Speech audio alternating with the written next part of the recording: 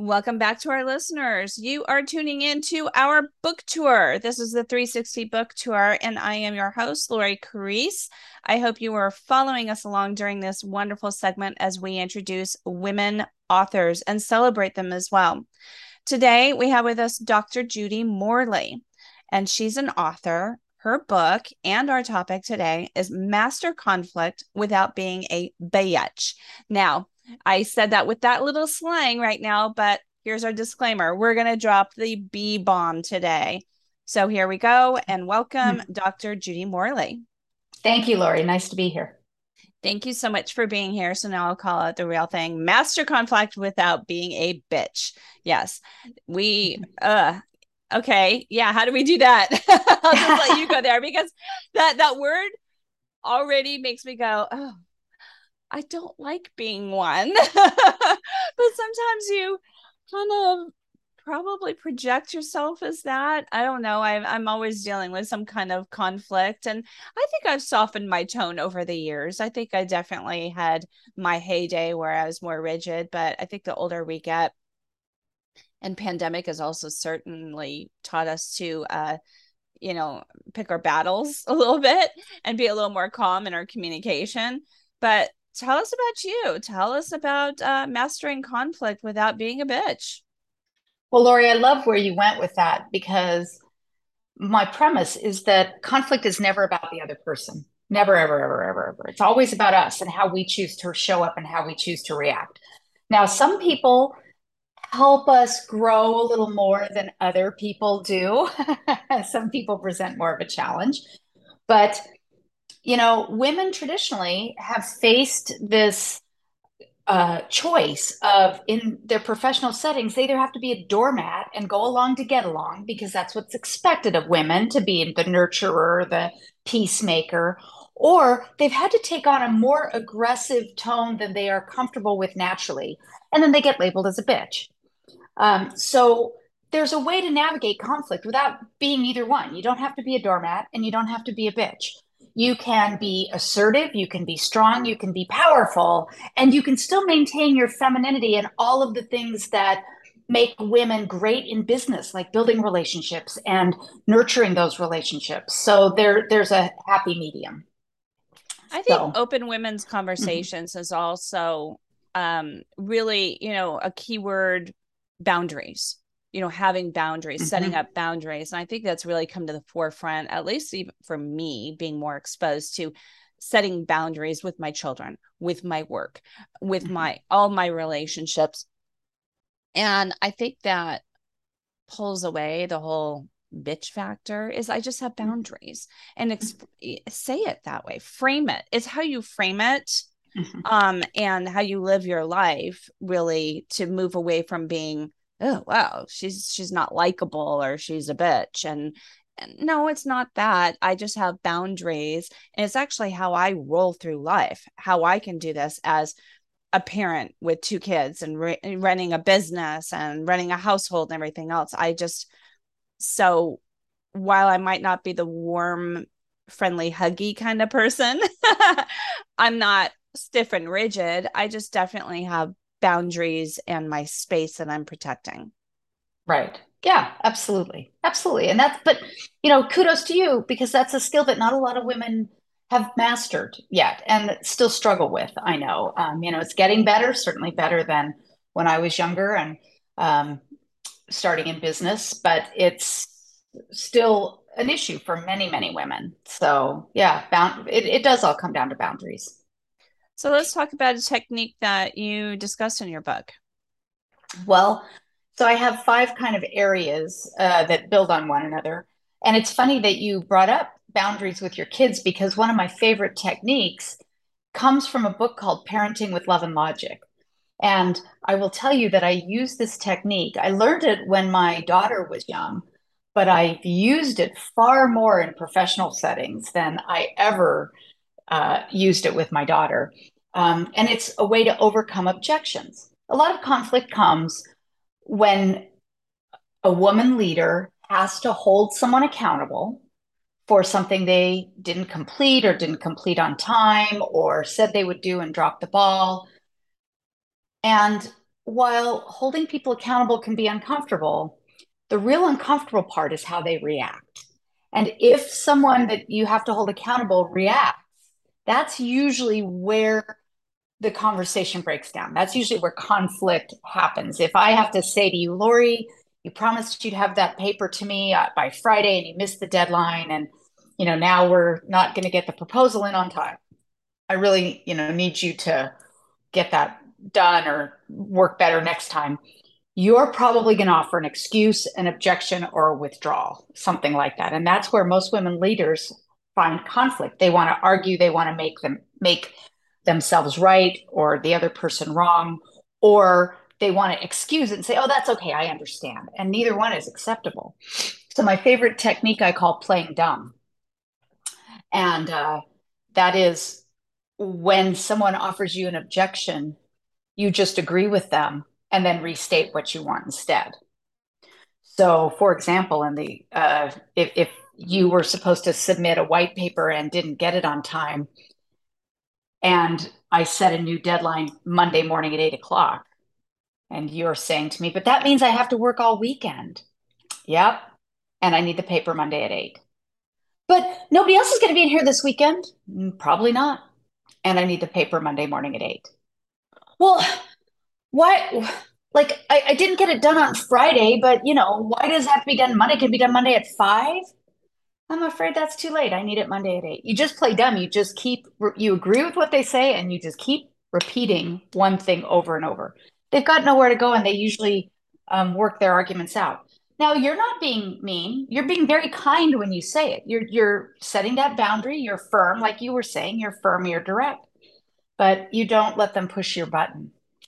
Your role play was making me laugh because I'm like, no offense to millennials out there, but that was like Gen X millennial conversation, how they don't like, there's that generation. I'm not calling out all millennials. And it's just that the way they communicate, there's that generation gap right now of communication in the workplace. I actually have a radio host who does a lot of study and conversations on that. And it's just so real. It's so real, where the younger generation is also snickering at us oldies, that we don't know what we're doing. We come with a lot of wisdom when we don't feel valued because we're not fitting in now. So, okay. So your role play, you and I are on video right now. I was like laughing, watching your role play. I'm like, I can just picture this with Dr. Jennifer, who does the whole, generations in the workplace, how that's not working out. Mm-hmm. So no, I agree. Yeah, playing dumb. Okay, yes. That's like putting it on you. Solve your problem. I'm letting you know what is needed. Yeah, yeah. And you don't have to be the bitch. And it's funny that you bring up the generational thing because, the title of my book, some people, especially Gen X and older boomers, find the word bitch very offensive. Very much pejorative. When I first started writing the book, I was telling a friend of mine who's a little older than I am. She's a boomer. I was telling her the name. She's like, do you have to use that word? Do you have to use the B word? And I'm like, yes, I do, because that's what many women in leadership are afraid of, is being called that. And that's why I have to use it, because it's, that's the point. And this friend of mine, she still won't say it. Every time she calls me, she's like, how's your book doing about being a witch with a B? She still won't even say the word. Well, so I did a little informal research online, and like so many terms, like the term queer, like the N word, there are so many terms where people, boomer, Gen X, they find it to be pejorative, but millennials, Gen Z, they've kind of taken the word and used it in an ironic way. They've made it their own and they've totally redefined it to be of their generation with a completely different meaning. I actually, when I was doing this research, I got online and there's a website where you can buy a bumper sticker that says "Namaste, bitches." Wow. And it's like clearly, that. I know, me too. I like that. I actually ordered one. And it's clearly geared toward millennials and Gen Z. It's clearly geared toward them. And so that was part of the reason I wanted to use the word bitch in my title, is because I think that that's an old-fashioned way of thinking, that you only have this choice of being a doormat or being a bitch. There are so many ways that you can show up in the workplace, show up in a leadership role and be powerful without having to choose one or the other. And so even though, my friends still won't say the word, I went ahead and used it. And I know some women will find it to be a pejorative, but it's important that we call it out for what it is. But is bitch a term of Gen Z? Like, I don't know. My kids are Gen Z. I mean, they don't swear, not in front of me anyway, thankfully. But they come up with words. I'm like, what is that? Yeah. we're at an amusement park, and a guy started talking to me online. He was flattering me, my sunglasses and stuff like that. And I thought he was just complimenting. I told him where I buy them. You never accept just, oh, thank you.